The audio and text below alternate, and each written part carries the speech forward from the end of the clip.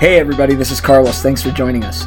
On today's show, we're going to be speaking with one of the young up-and-coming boa breeders in the hobby, James Rubio of Boa Bonanza. We're going to talk about how he got involved in the boa game and his plans for the upcoming season. We're also going to talk about his work enhancing colors and boa morphs through the use of various pastel lines. Finally, we're going to talk about the importance of having the correct ambient temps and humidity for your animals in order to increase your breeding success. Boa Rack Radio is on the air now.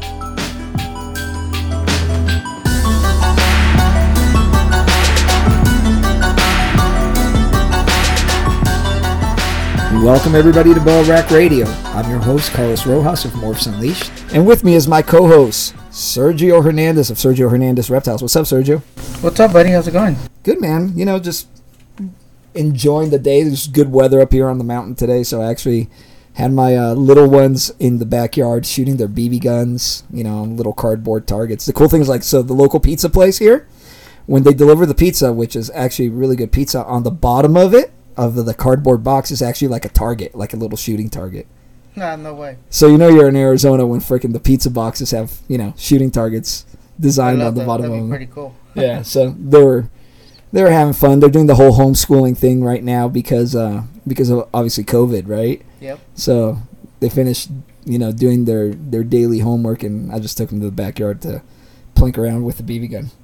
But anyway, man. Living the dream. Oh yeah, man. Oh yeah. Our guest today is James Rubio of Boa Bonanza. Based out of Florida, James is one of the top young up-and-coming breeders in the industry. He is well known for bringing bright colors into the VPI project using various pastel lines such as Summers Pastel and Cherry Pastel. James, welcome to the show. Hey, how's it going, guys? It's pretty cool to be on here today. Yeah, man. Super glad to have you on here, dude.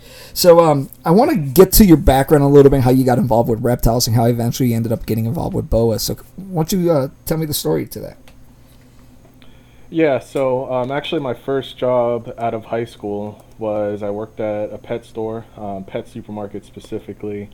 And I remember my job, like every couple days, was to clean the reptile enclosures because we had like a display that had probably I think like 10 or 12 animals in it, mainly snakes, a couple of geckos and stuff like that.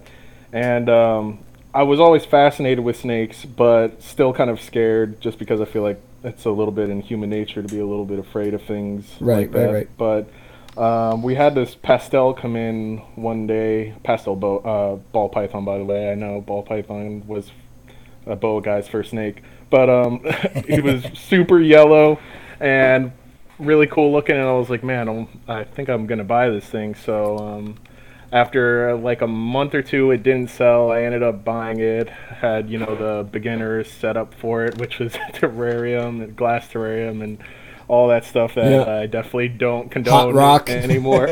Yeah, but I still have them. It's been like 5 or 6 years since that point, so that's how I first got into snakes, was a pastel ball python from my first job. Awesome, man. And then how'd you start down the path with boas? So I had that ball python, and then we started getting in some boas, but nothing special. And then one of my first friends in the community was someone who's local to me. Her name's Samantha, and she had some pretty cool boas, so she convinced me to start getting into them. And I remember I went to go get this one snake from her, and then it ended up trying to bite me in the eye, so then I ended up getting a different snake from her that day, which I still have. Well, actually, it's going back to her, but it was an albino motley call. And then I just kind of started getting an eye for all the different morphs and stuff out there by being in groups and YouTube and whatnot, and I started noticing that boas typically like get better as they age compared to most other snake species. They typically get uglier, because at first I was like looking at you know, ball python stuff just because it was what I got first, and I was like, wow, these babies don't look anything like adults. But she showed me her animals as adults, and Samantha, I mean, and versus babies, and I was just like, wow, this is something that's going to continuously get better looking as time passes. So that's definitely something you don't want to have like a honeymoon phase and then it ends because it's ugly looking. Yeah, dude, I'm glad you said that, man, because I think that's one of the big problems we see out there, right? Like there definitely is that honeymoon phase with a lot of snakes, right?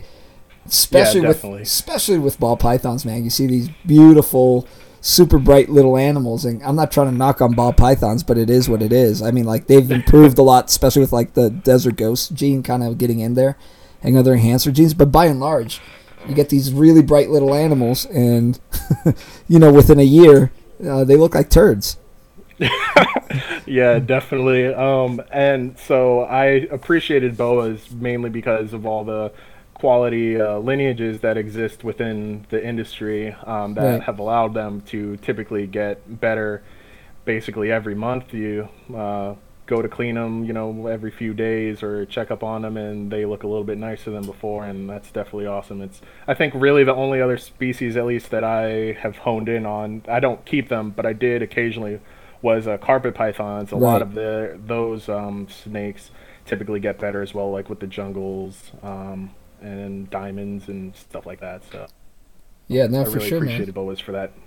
So let me ask you, what other stuff outside of reptiles are you into that kind of takes, some of your time? So I play a lot of games with my friends because I'm pretty young. I'm 24, so I still game a lot. Yeah. And then I'm into cars, so I am really into my side chick, as my girlfriend calls her. I have a 2016 Audi A6 that I've done a lot of stuff to, and still nice, do a man. lot of stuff more to. And I have friends that have cool cars like GTRs and stuff, so we hang out, go to shows, stuff like that. And then also I was huge into the metal scene for years from my teenage days, and I just recently stepped away from that scene probably like a year ago just to focus on other stuff. But I've been to too many shows, have hearing damage, stuff like that. So That's awesome, dude. All right, man. So let me ask you. So you're relatively new to the boa scene. You're definitely one of these guys that I consider one of the main young and up and coming breeders, right? And you have slowly kind of started switching your collection from a strictly hobby collection into more of a business. So what's kind of made you go from a hobby collection to, let's call it, a breeding collection? well, first, I appreciate that. And secondly, I mean, it's still kind of like a hobby for me because I don't want it to be my full-time gig ever. But I feel like there is a way to support either your collection itself or maybe add a little bit of additional income without having to have all the stresses that full-time breeders have to deal with. So I've kind of positioned myself where, I have a substantial amount of money in this, but hopefully I've made the right decisions with my projects and my plans for the future that it'll be able to support itself and expand into other things that I would like to do with the boa industry. And I would like to get into a couple other species, but mainly boas is what I want to do, and some locales and stuff like that. That's cool, man. So let me ask you, who are some of the people that have kind of mentored you or people that inspire you to kind of improve the quality of your collection and kind of improve your abilities as a businessman within the hobby? So Thomas Cobb, I think that was your first guest on here, has been one of the most helpful as far as technical breeding questions go. He's always down to answer questions and just BS with me in general. As far as eye for quality, I've always looked up to DM because the pastel animals and just the caliber of the animals she works with in general totally, are so high that I really, I kind of modeled my collection a little bit off of her just because of the high color intensity, which is my favorite stuff. I love colorful animals. Mason is another guy. Mason Allrog is another guy. I think he's kind of stepped back from the hobby, but he's helped me as far as a lot of breeding and sorts of projects to go after with color. And then, let's see, Sergio's helped me a little bit here and there. So thank you, Sergio. And Michael Roscoe is just a good guy to bullshit around with. Yeah, he is. So he's been helpful with me. But I would say Thomas and Mason are the two most helpful people that have mentored me personally. That's awesome, man. So let's talk about what you're currently working with. Kind of let me know what your kind of primary project focus is currently. So my primary project is the VPI and Carbon Snow project. I got into Kenny's stock a couple of years back because first off, his collection jumped out to me because the visual VPIs he was producing were absolutely insane. Right. And shout out to Kenny right out there. Yep. Yeah, shout out to Kenny. That was before the first VPI Black-Eyed Anery Snows were produced, and I was just like, just based off the quality of his animals alone, I just wanted to get into the Carbon project. Back then, I don't even think he had a name for it either. But I was invested in the Black Devil stuff, so it just made sense for me to get some VPI Pos Het Black-Eyed Anery stuff from him, and maybe eventually hope to someday make double visual Black Devils, is what the goal was at that time. And so I think my first animal, actually, I think it's the only animal I've gotten from him, but it has paid off really well. It was a Black-Eyed Anery Aztec, 66% Het VPI, which did end up proving VPI, and I made, as far as I'm aware, the only VPI Sunglow Aztec Het Black-Eyed Anery that exists, and he's super duper colorful, which is crazy. Actually, Sergio sold me the mother as well, so it's funny that he's here co-hosting today.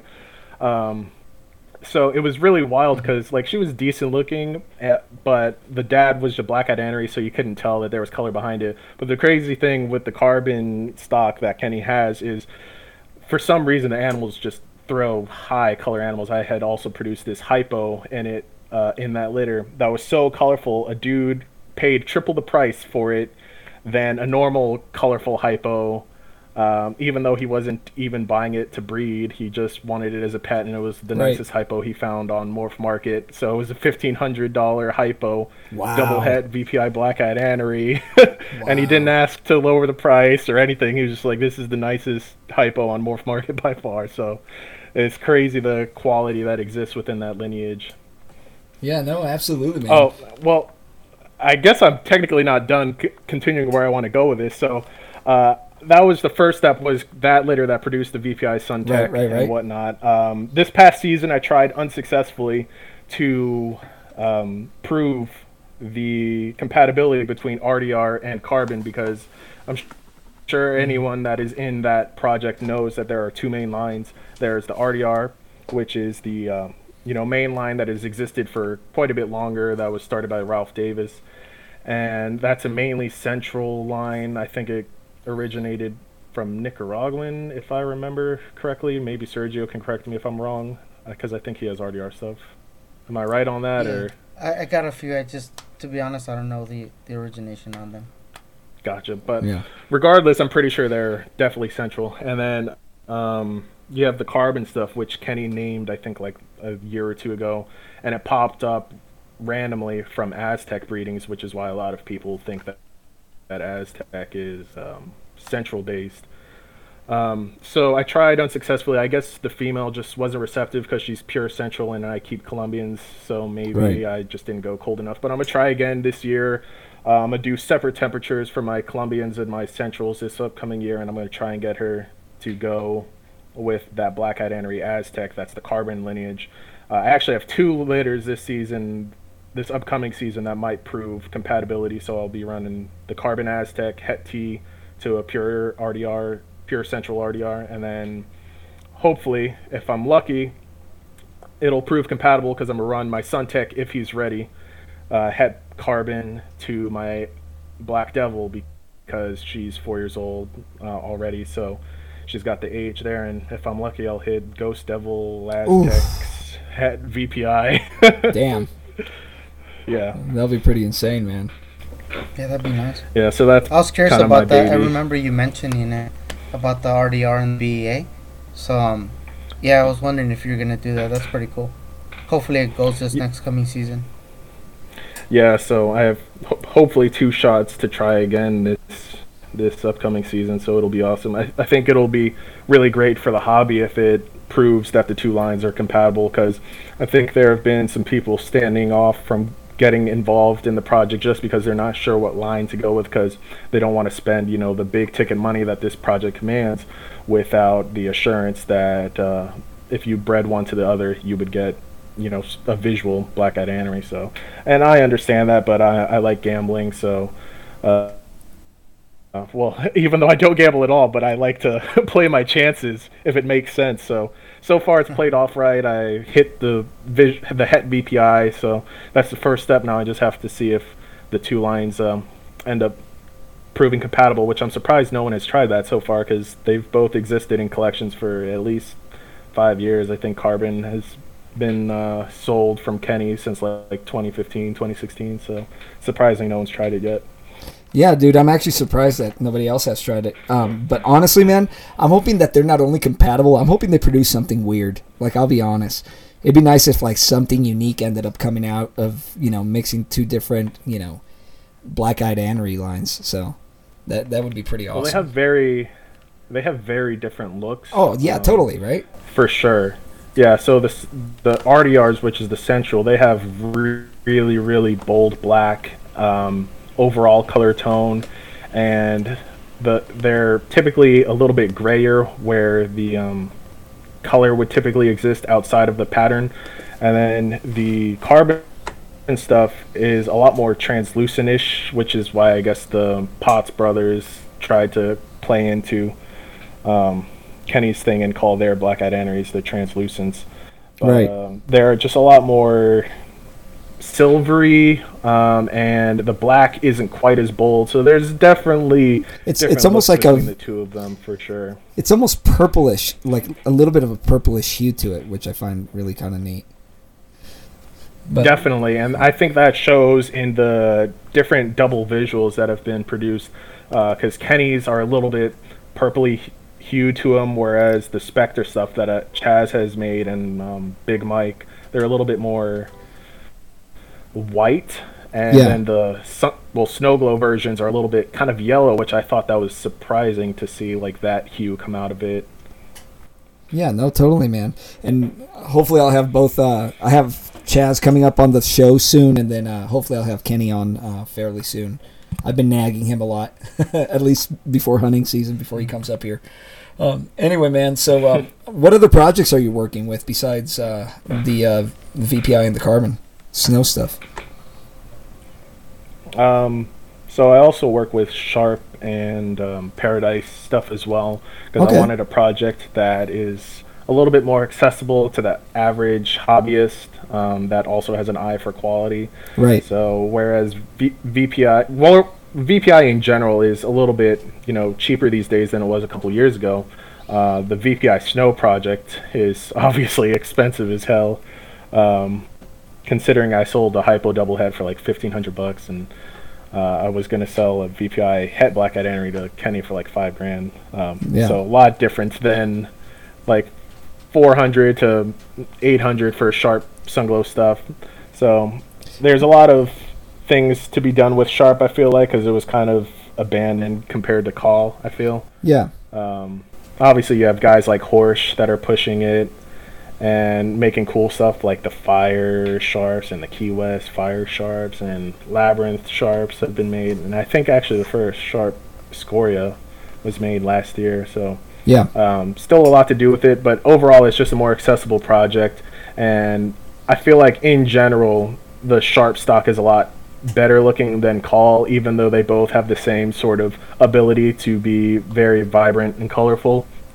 I feel like there's a lot more variance with Call, whereas with Sharp in general it's a little bit more potent, the quality of the lineages, I would say. No, absolutely, and I think one of the things to keep in mind is when you pick up a Sharp animal, for the most part, right, you pretty much have a relatively straightforward idea of what it's going to look like as an adult, right? Whereas when you pick up a Call animal, you don't know if this thing's going to fade out completely or if it's going to retain some sort of coloring, right? Unless you've been privy enough to some of the parents and seeing what they ended up looking like, right? Yeah, definitely. What was that, Sergio? If you could expand a little on the Paradise, like I've always thought it's obviously like an extension or a branch off the Paradigm, but I know there's Paradise and Prodigy. Just want to see if you can explain a little bit more on the Paradise and what it is exactly. Okay, so with the Paradise stuff, obviously there were like talks that Prodigy and Bo Windman Caramel are same and different, and I don't really care to get into it. I'm planning to have both and just try and breed them together to see if they are compatible, because I like proving compatibilities, because I feel like there's a lot of rumors and hush hush talks in the industry, just like with Key West and RLT. So I want to try with Prodigy and Bo Windman Caramel, but in general, since Ronnie is known for his very high quality stock, that's why I first started with the Prodigy line of the Paraglow Paradise stuff, because the color is a little bit better. So I've seen a lot of Paradigms that typically are pretty meh, I'm going to be honest, compared to VPI, Right. which is why I'm more into the VPI. But I was offered a trade for a Paradise Sunglow for one of my fires for my first litter, and it was one of the best looking complex, like sharp T positive complex animals I had ever seen. And she's like 2 or 3 years old now and still super colorful, and a testament to I guess the Prodigy line in general. But so that's mainly why I got into the Prodigy stuff, and it is like having two different projects coexist within one, since you can, you know, use Paradise or whatever to make both T negative and T positive animals. Right. So it's like you get even more variability, more fun stuff to get out of a litter, and so that was one reason I got into that. And hopefully it also will more people will see that the different phenotypes that exist within that complex are worth getting into. And I feel like the sharp T positive complex is starting to pick up traction again, because I think like Dustin Lindsay, if I'm remembering correctly, or Dustin Thompson, that's what I'm thinking of. Candy Shop Constrictors, I guess. He does a lot of stuff with the Paradigm in particular, but he has really nice stuff. So, and I think he's getting people fired up over that complex. So, it's just a nice thing that goes hand in hand. Because with Call, you just have Call, that's it. But with Sharp, you get the added bonus of having a T positive to play with. Yeah, no, absolutely, man. And I'm kind of going down the same path in a lot of ways. I have some Paradise animals over here, and I also have some Paradigms. And one of the things I can tell you that I'm doing that I always wondered what it would look like is I'm mixing some of the European purple lines into it, just so you could see, you know, what could potentially end up coming out. And I don't think very many people are playing with that complex, like you said.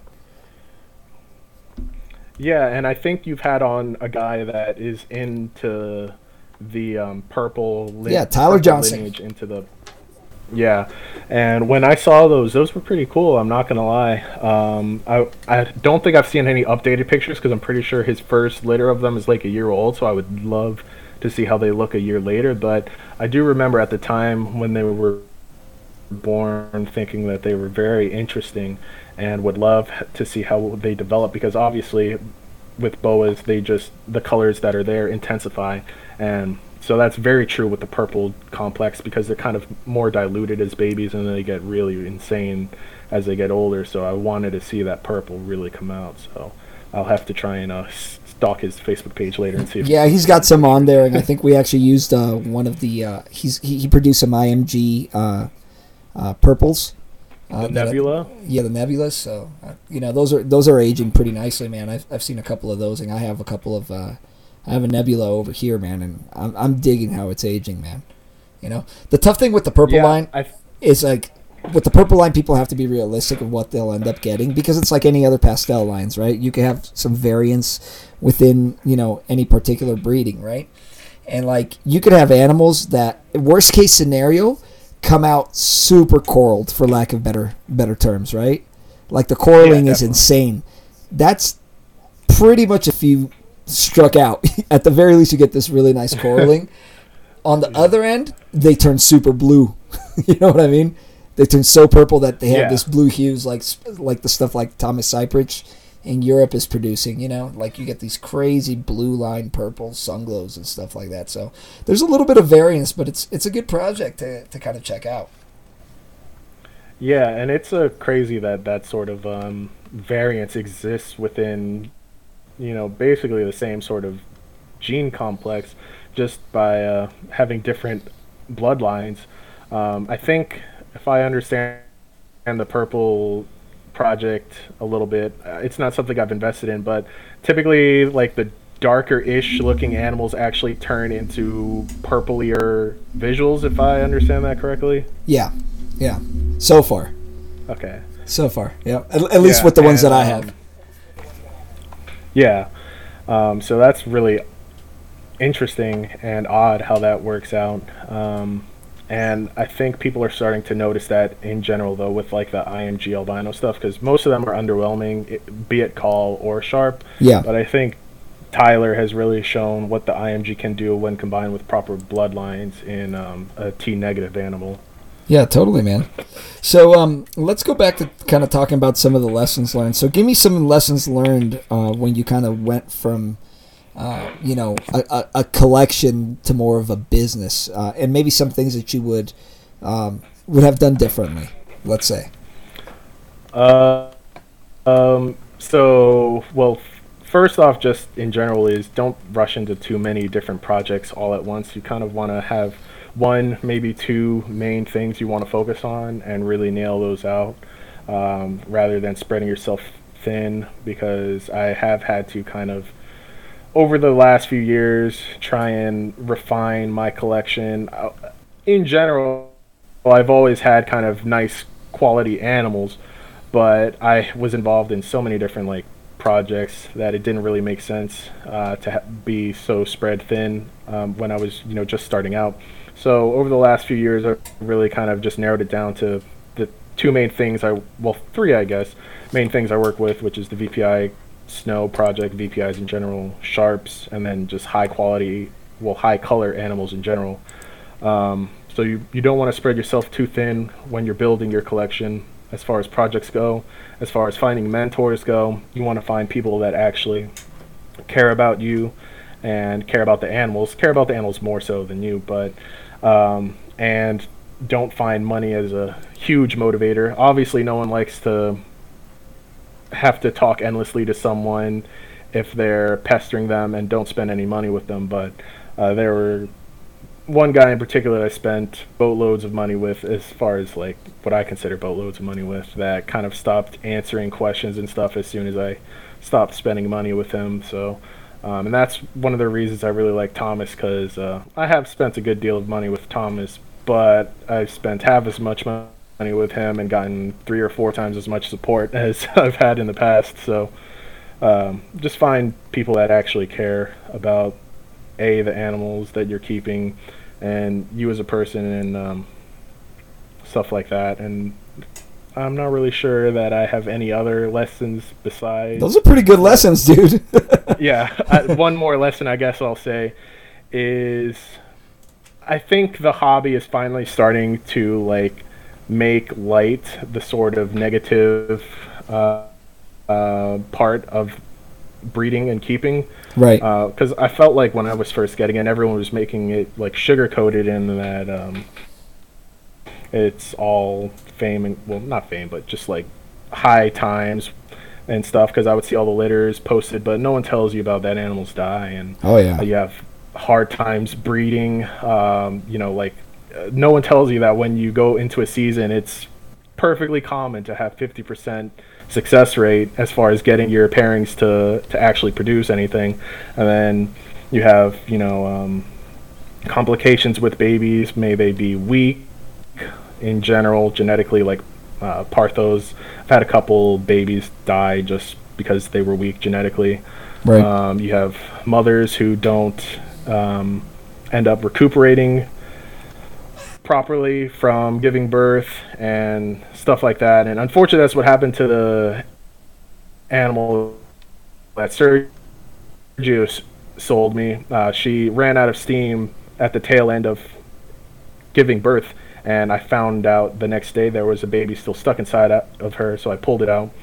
and fed her. She seemed to be fine, but I guess the fact that she ran out of steam should have probably been an indicator that something might end up going south with her, and she did end up passing because I guess she just exerted so much energy from man. birth, so that really sucked.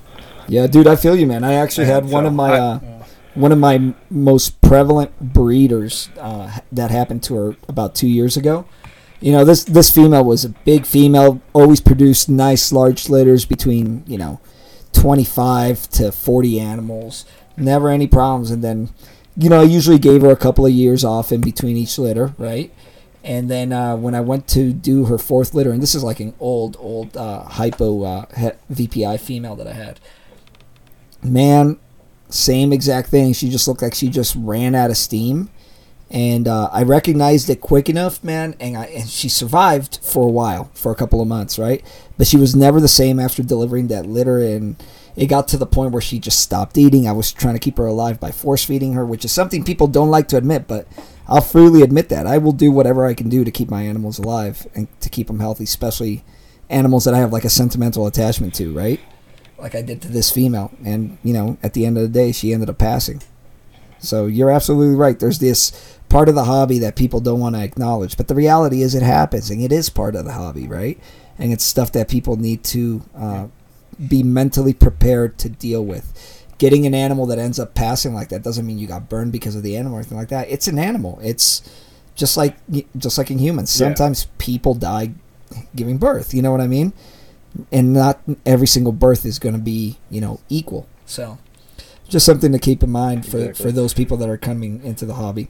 So let me ask you, dude, what do you see as the future of the hobby? Where do you want the hobby to move towards? What are some of the trends that you're seeing?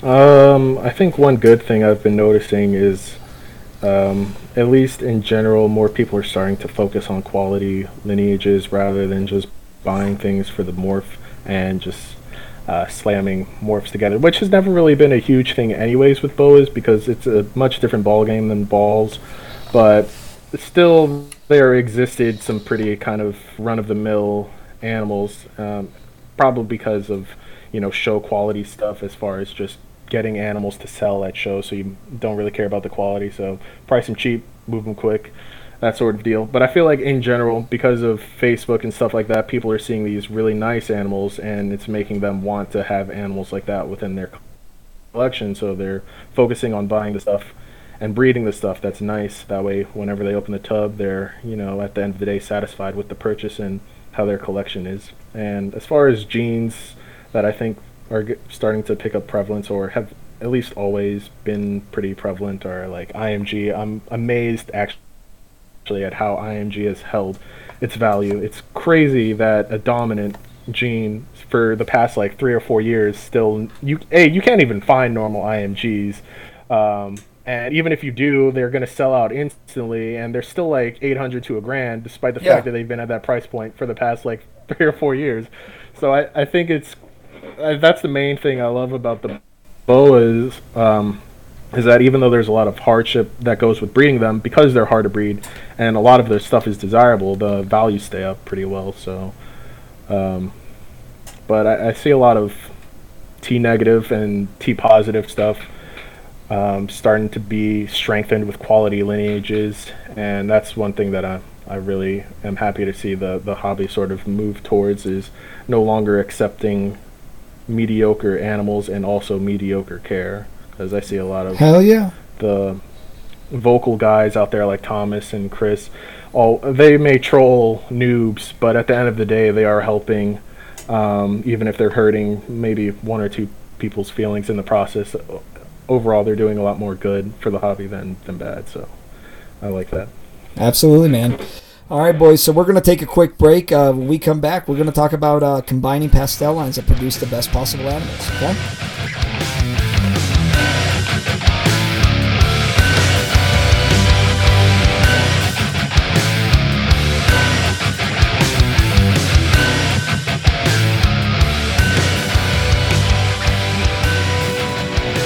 All right, everybody, we're back. So one of the things that I wanted to cover is what it takes to really produce super high color animals. I know we've been talking about what it takes to, bring in some of the darker colors into projects to really create that strong contrast. But there's a lot of people that are really into high-colored animals, and let's be completely honest. The majority of people who first come into the boa hobby tend to be attracted by bright-colored little worms, right? So I mean, like, that's what catches people's eyes at shows. That's what catches people's eyes online. So whenever you are trying to produce really bright animals, obviously you're going to try to select the right pastel lines, and you're going to try to bring them in. But there's a lot of people that are purists when it comes to pastel lines. They don't like mixing pastel lines, and they are actually shooting themselves in the foot, because I'm of the mindset that I like to take the best from any place that I can get it to essentially produce the best. And each pastel line tends to have like a defining characteristic when it interacts with certain recessive genes, right? So for example, like Red Panther pastels that the VPI complex tend to work with, produces a really deep red color animals. If you look at some of the animals produced, for example, by Mike Roscoe, you can see that there's that heavy contrast between that super like dark lipstick red of Red Panther Sunglows with, kind of the background cream colored of the snake itself. And then there's other lines, for example, such as Summit Pastel, that creates like a golden buckskin color in the same VPI animals. And depending on what your goal is and what you're trying to produce, there's a pastel line out there that might be able to kind of suit your needs. Guys, talk to me about why selecting the right pastel lines is important to advancing your boa projects.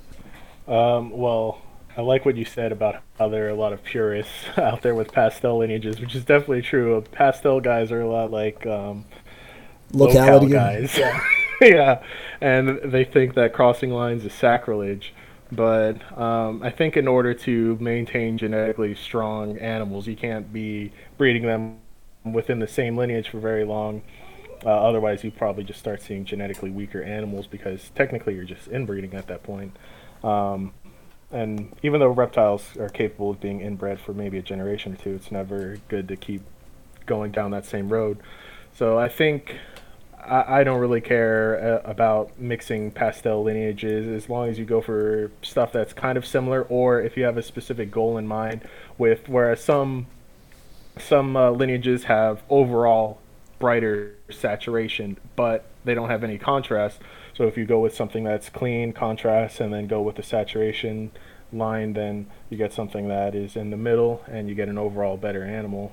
So there's multiple reasons that I advocate for crossing pastel lineages, even though some would say it's it's taboo. Yeah. Yeah. So tell me about some of the pastel lines that you like to work with, and kind of what you take from those pastel lines. So I was involved with Ferrari from DM and Amy, which is one of those lineages that is just in general very saturated. And I'm really looking forward to seeing what the visual VPI's Ferraris look like, because if the red rum is any indication, the T positive stuff does really well with high saturation animals. And then Summit is another line I was working with. I had a Summit Jungle Het T from Jason at Premeditated Morphs, and he was just a jungle, no hypo, no nothing, and he gave like even hypos a run for money as far as his side saturation went. So that was a very contrasty and bold lineage, because the pattern was very bold in contrast, but you still have the saturation on the side. So I think Summit is a very good lineage to use with pattern morphs, because it's able to kind of accentuate the bold pattern morphs, such as Motley. That's a really good point, man. Oof, I haven't even thought about that. Look at this, the young buck teaching us something. All right, keep going. Yeah. So you wanna find stuff that complements other genes. So obviously, like, the super saturated animals are really good as normals, I feel, which is why Ferrari has always looked really awesome. But I think a true testament to a lineage is how it combines with genes, and I think Cherry and Summit are the best examples of that. Cherry isn't a line that's very well known, I feel like, anymore, but it exists within a handful of collections. I have a Cherry line animal. I wouldn't call her like a pure Cherry, because she's technically only got it from her mother, but I don't even really care about lines anymore. But some of the stuff that's true cherries, as the cherry line animals and the cherry jungles, cherry mollies, and stuff like that he's produced are absolutely freaking insane. The best molly I've ever seen, just the molly that's a pastel, was a cherry molly, and it had this overall lighter base tone, and then super saturated side coloration. And I think that's one thing that's awesome about pastels, is that they're able to just take genes in general and just make them 10 times better. Like jungle is the best gene to combine with pastels, I feel like, because Right. it's a very contrasty morph, and since it doesn't really mess around a whole lot with the overall color tone and color palette of the animal, you can have these super saturated animals that still have, full dorsal stripes, and still will have two-tone, because that if you have a quality jungle, you're going to have a two-tone animal, so you'll have super saturated sides and then a nice khaki top. But some of the most potent pastel animals I've seen are to the point, I think DM, since you are going to have her on the show, she has a cherry jungle that is just full saturated, like everywhere, not a spot on him that is sort of shade of red or pink. That kind of addressed what you look for within the cherries and within the summer pastel lines. Are there any other pastel lines out there that you've kind of had an interest on that maybe you haven't quite jumped to yet, that you think have a certain level of potential? So I mean, I think the Pastel Dream stuff is a really quality lineage, as long as it's the true Pastel Dream stuff. Especially combined with the Monster Tail. Both lines Right. were created, with Boa File, and when combined, I think it does great things, because you have the Monster Tail that's bold, boldening the pattern, and then you have the Pastel Dream that is upping the contrast and saturation levels. So that's one pastel lineage I'd like to get into. But in general, I just like working with high color animals, so I'll always just be looking out for something that jumps out to me just because of its contrast and saturation. And probably my greatest boa purchase in this hobby, and many people are jealous of her, is even I've struck out even more recently with this last litter I had from her. I bought a normal, which she was a pastel, and the dude did label her as a pastel, but it was a normal that was sold to me for nothing, for $150 from a local guy in Orlando. I picked it up, and he was like, "Yeah, I bought this at Orlando Repticon from Adam Chesla." And I don't know if any of your listeners know who Chesla is, because he doesn't really do Facebook stuff, but he's a guy here in Florida who has a lot of high-end morphs. Oh, yeah. And has really colorful animals. Definitely. And so when he told me that it was from Chesla, I bought her just because of how colorful she was. I saw her come up in a local group, and I was like, don't even care the background of this animal, just the way it looks, because she was red as hell overall. She's not a very contrasty animal, but Right. I just am a sucker for overall saturation, and she has overall red tone to her. And I bought her, produced a litter of fires. A lot of people say that it was like some of the best single gene fires were produced in that litter, and so I sold out of all of that litter, and unfortunately I was stupid and didn't keep any back for myself. Oh, Yeah, I hate when that happens. yeah, but so I started gaining some respect, I think, with that litter, because the fires that I made were really saturated because of her. And then this past litter, I was just going for quality het sharp stuff, because I knew the kind of animals she was capable of throwing. And I had this sharp Sunglow Jungle Motley that I got from Thomas that was produced by Jesse Hermanson.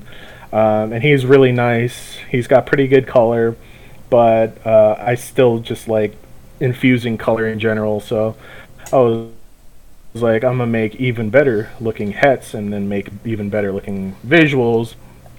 And so unfortunately she mainly slugged out, but the kicker is she ended up turning out to be het sharp. Oh, wow. So the first thing I noticed when I pulled the tub, when I went to check on her, was a sharp jungle motley just staring back at me. I was like, what the hell? And so I was super stoked on that, but then I noticed the tons of slugs, and then there were two Parthos, it turned out. And the weaker one ended up passing.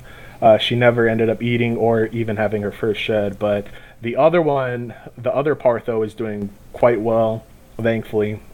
And she is a super, super nice pastel. And I've had tons of people message me, be like, you have to sell me that animal. I'm like, no, A, it's a Partho, so I'm not going to sell it because it's a Partho. And then B, Right. you can't have it because it's super colorful.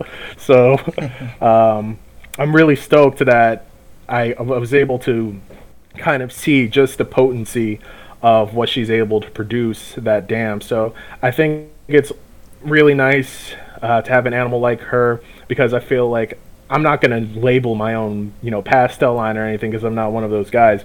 But I have been told that just because of the quality of animals that she produces from her two litters, that she is like a pastel founding animal, and Right. so I plan to base my Sharp project using her as the matriarch to create super nice hets, and then eventually, well, actually, I can just make visuals right now since it turns out she's het Sharp.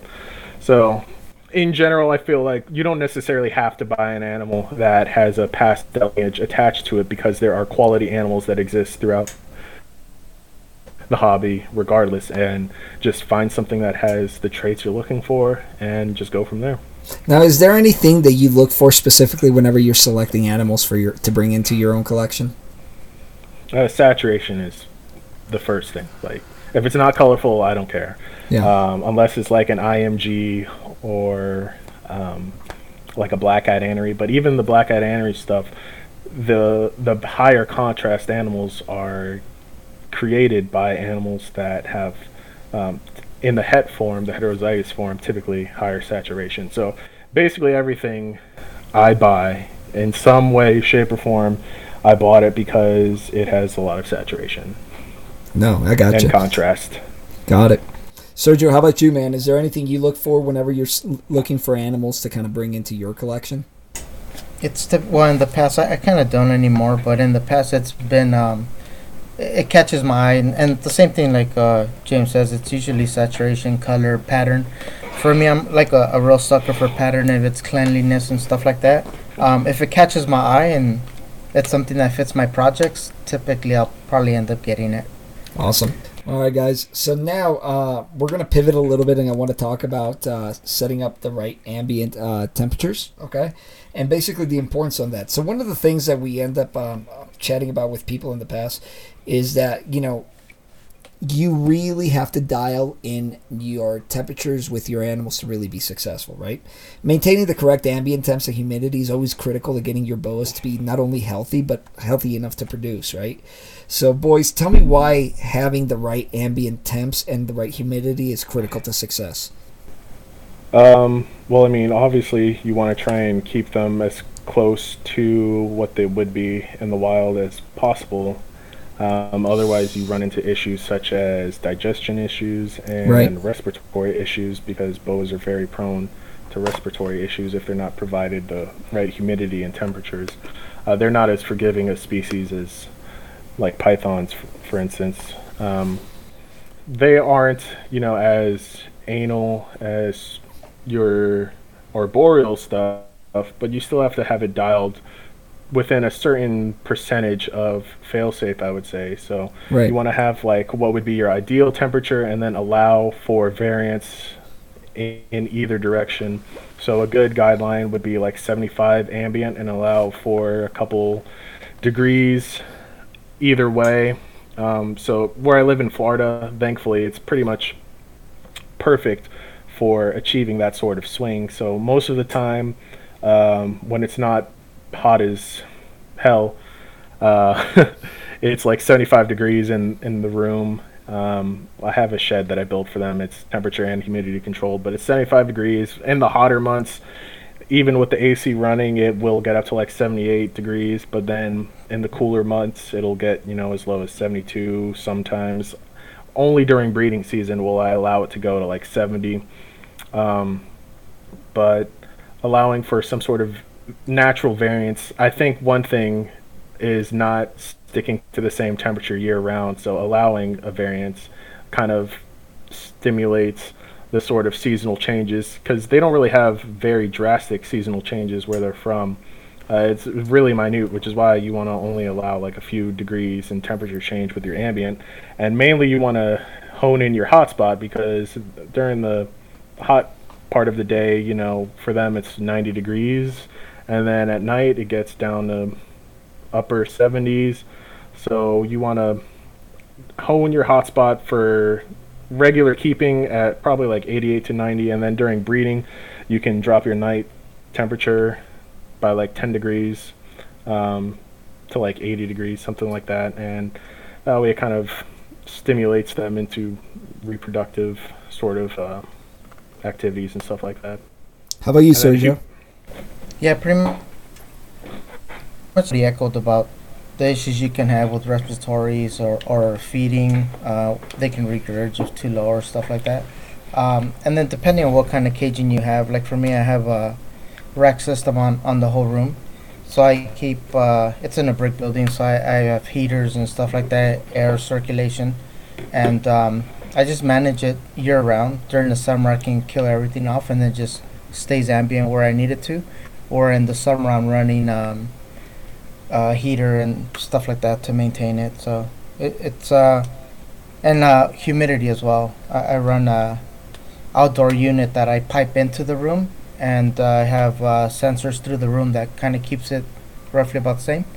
But for those that have like caging style, or like for instance, I think it's APS or ball files and stuff like that. That's what I started with, where they have to manage each cage individually versus the room.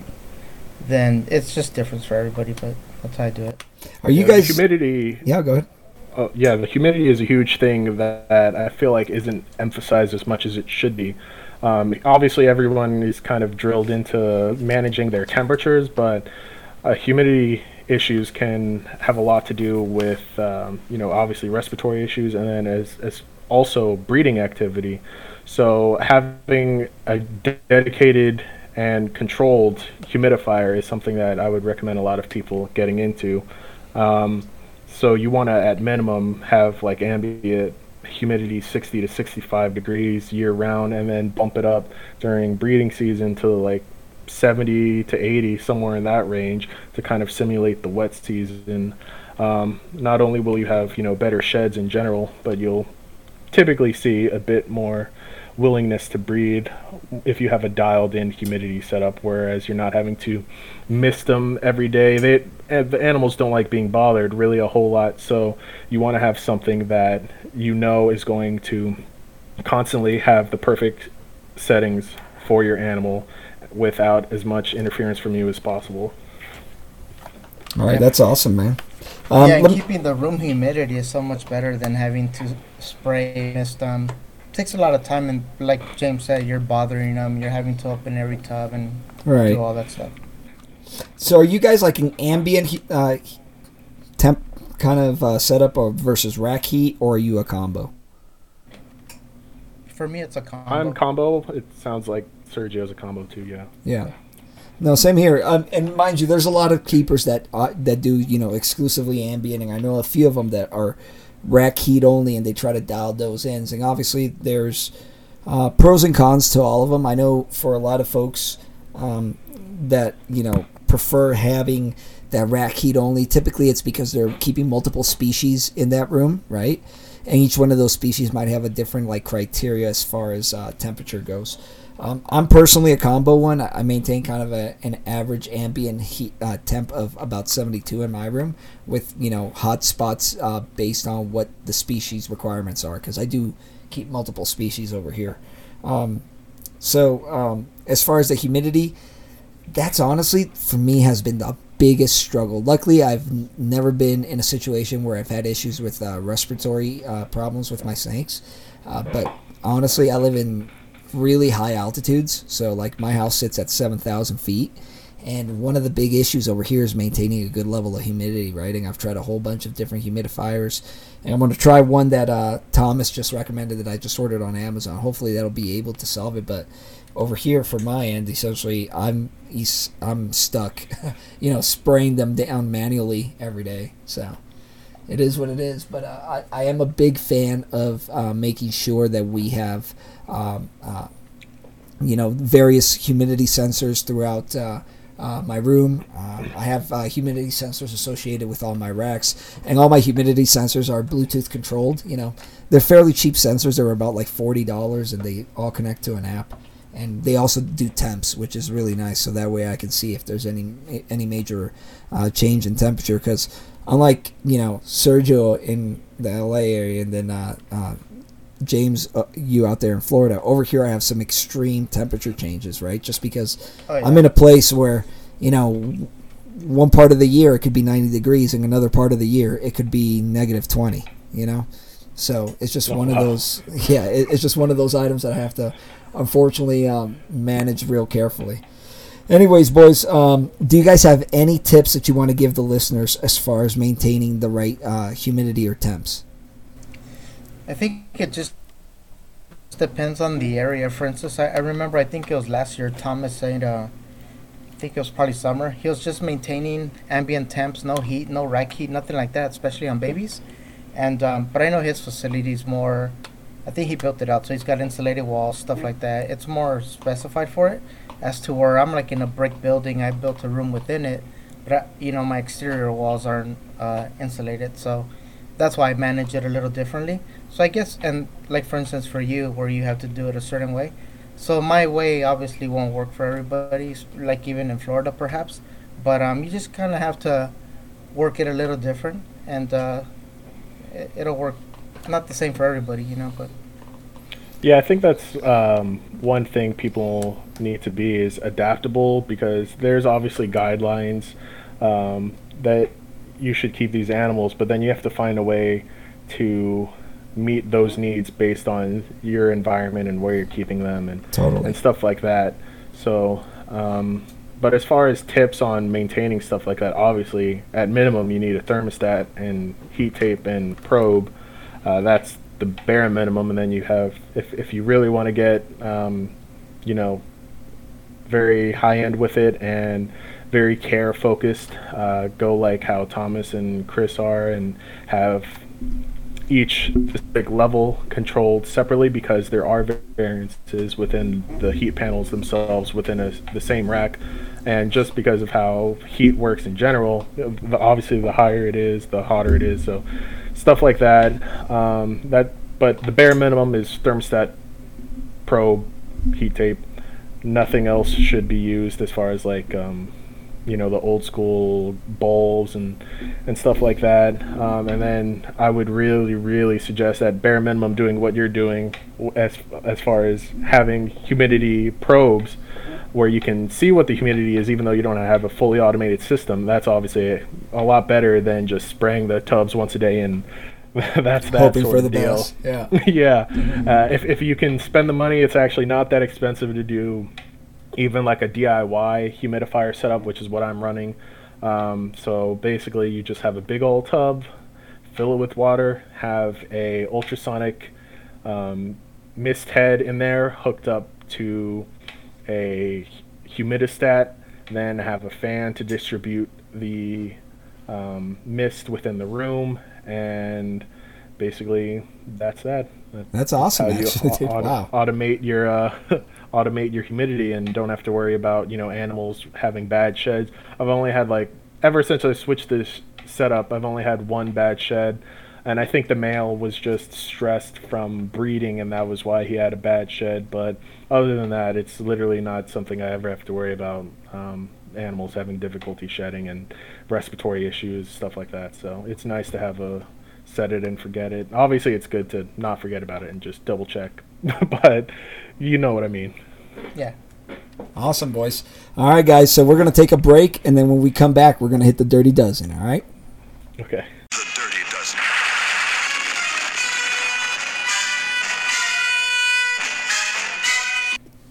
All right, guys, it's time for the Dirty Dozen. I'm going to ask you 12 questions, and you give me 12 answers. They can be as short or as long as you want. All right, you ready, James? Yes, sir. All right, number one, what is the size of your current collection? Definitely smaller than it was in the past, so around 20, I think, at the moment. Okay. Number two, husbandry-wise, are you a frozen and thawed guy, or are you a live guy, and what's your bedding choice? So definitely frozen thawed. The only time I do live is for stubborn babies, because sometimes, even though boas are notorious for being aggressive eaters, when they're first born, they're a little bit kind of skittish with everything around them. So basically, always frozen thawed. And as far as bedding choice, I've been running like a hybrid setup for a while now, so I will run a liner in anything besides the baby racks, because I just run paper towels with babies. But anything older than that, I have a liner of some sort. I have custom cut liners for my ARS 7030 rack that allows the liner to already have a hole cut out for the bowl that's in the tubs, and then I just use like corrugated paper for my, what are they, 9060 or something like that, the big 4-footers. And then I'll run Aspen in the back half of the caging, because having some sort of hard and pointy bedding is good for allowing the animals to A, hide if they want, and B, muscular structure, because I think that's something that's not emphasized as much, is that these animals need something to stimulate their muscle tone. So that's why having Aspen is good. But C, the reason I run a 50-50 setup like that is it eliminates, all but eliminates, it's a very small percentage chance that they could get impacted while eating and stuff like that, because since the Aspen is in the back half of the cage, at the front there's no bedding there, so when they go to eat, everyone knows boas are super lively eaters. You don't want them to get any bedding in their mouth or stuff like that. So that's why I run a system like that. So it's kind of like the best of both worlds. I can stimulate their muscle structure as well as reduce the chances of impaction. Awesome, man. Number three, what is your favorite morph or locality? Favorite morph complex is VPI. Favorite locality is probably, I'm torn between Argentine and Amarales. I really want to get some, but yeah, those are my two favorite localities. Awesome, man. All right, number four. What is the most overrated morph? Or your least favorite, if that's it. If that's how you want to answer that. Everyone loves that question. Yeah, it's a hard one. Or what's your least favorite morph? Let's just put it that way. Yeah. For you personally. I think the most overrated, or at least my least favorite, just because there are better genes that exist within it, the complex would be like the Eclipse stuff. I'm not like taking a jab at people that breed Eclipses, because they are cool as babies, but they typically end up showing the pattern as they grow up, whereas IMGs, they get darker as they grow up. So right.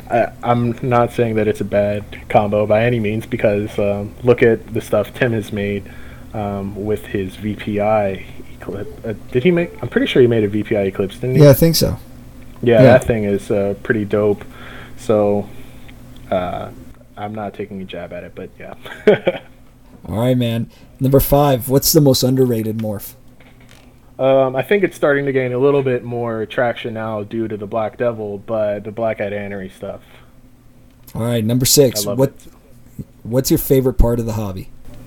Talking to people that, allow you to expand your knowledge of keeping these animals, learning the history of the industry in general and stuff like that. So I would say the people that you meet, because there are a lot of good people out there. Obviously, as with anything, there's bad people, but I would say a lot of the people involved are pretty stand-up people. And then obviously the animals themselves, because I love, opening the tub every day to check on them, just seeing them go about their daily life. Yeah, no, totally. All right, number seven, what's the worst part of the hobby? I'm torn on this one. It's either people spreading false information or just in general being detrimental to the hobby. And actually, you know what? I have one that I'm going to take a hard line on. It's people that don't realize how their actions have negative repercussions for the industry at large. Damn, good one. Because people don't realize that this industry in general, I'm speaking species, like not even species specific, is always under constant attack from outside forces such as the Humane Society and PETA. And you have people that want to take away our rights.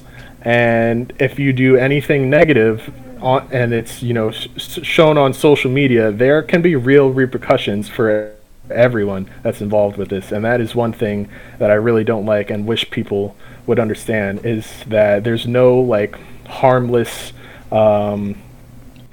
nothing in this industry is necessarily harmless if it has some sort of negative connotation in it, because it can always be used as a weapon against us. That's awesome. That's a good All one. right. Number 8. What other species do you keep and why? And if you don't keep anything else, what would you like to eventually keep? Well, I still have that first ball python, but as far as other species I would like to get into, I would like to get back into carpets. The carpet python stuff's really cool. And then I really would like to get into some arboreals. I'm thinking I'm going to lean towards chondros, just because the Caninus complex, or I think actually it's Corallus, the Caninus is the basins, but the Corallus complex of animals, the emeralds, they're just typically a bit more finicky, I've noticed, than the chondros. So I think I'm leaning towards chondros as another species to get into. Got it. All right, man. Number 9. What's a common misconception about you? I don't really know, because I don't really think at least I didn't really think people talked about me a whole lot, but if anything, I guess it's people think that I'm some wiser guy or something, or I'm really just a kid who's kind of trying to, you know, make my way in this, doing what I want and learning as much about keeping these animals as I can. That's awesome, man. And one thing I will say, I think one of the misconceptions is the fact that since you are a young guy, people would assume that you don't know what you're doing. But, you know, you're actually really far ahead of where I feel like I was when I was, you know, your age and I was in the hobby. Because I think me and you got into the hobby about the same time. So I feel you on that, man. All right. Number 10. What makes you say, what was I thinking when you look back at your time in the hobby? I don't really have like any true regrets and moments like that, but like I said, the only thing I would maybe change is the fact that I kind of was like a kid in a candy shop and bought way too many things rather than being kind of focused. That would probably be the only thing kind of regretting, I guess. Okay. Number 11, what's one tip you would give the people looking to invest in boas and reptiles? Have specific projects you're looking to get into and only settle for the highest quality that your money is able to afford you. Awesome, man. And then final question, number 12, you got any shout outs you want to throw out there? Thomas, Mason, DM. I don't talk to Anthony a whole lot, Anthony Honeywood, these days, but shout out to him. Mike Roscoe, he's honestly one of the most upbeat guys I've ever talked to in this hobby. It just sounds like he's happy 24/7. Hell yeah, he does. Really like that. That's the truth. All right, man. Well, guys, that wraps it up for today. James and Sergio, tell the people out there where they can see your animals and learn more about you. Yes, so if you want to, you can add me on Facebook. My name's James Rubio, or my business pages are Boa Bonanza on Facebook, Boa Bonanza Morph Market, and Boa_Bonanza on Instagram. Sergio? On Instagram and Morph Market, it's Sergio_Hernandez_reptiles, and Facebook, just Sergio Hernandez. Pretty easy to find. And then you guys can find me at Carlos Andres on Facebook and Morphs Unleashed. Guys, thanks for listening. We are out.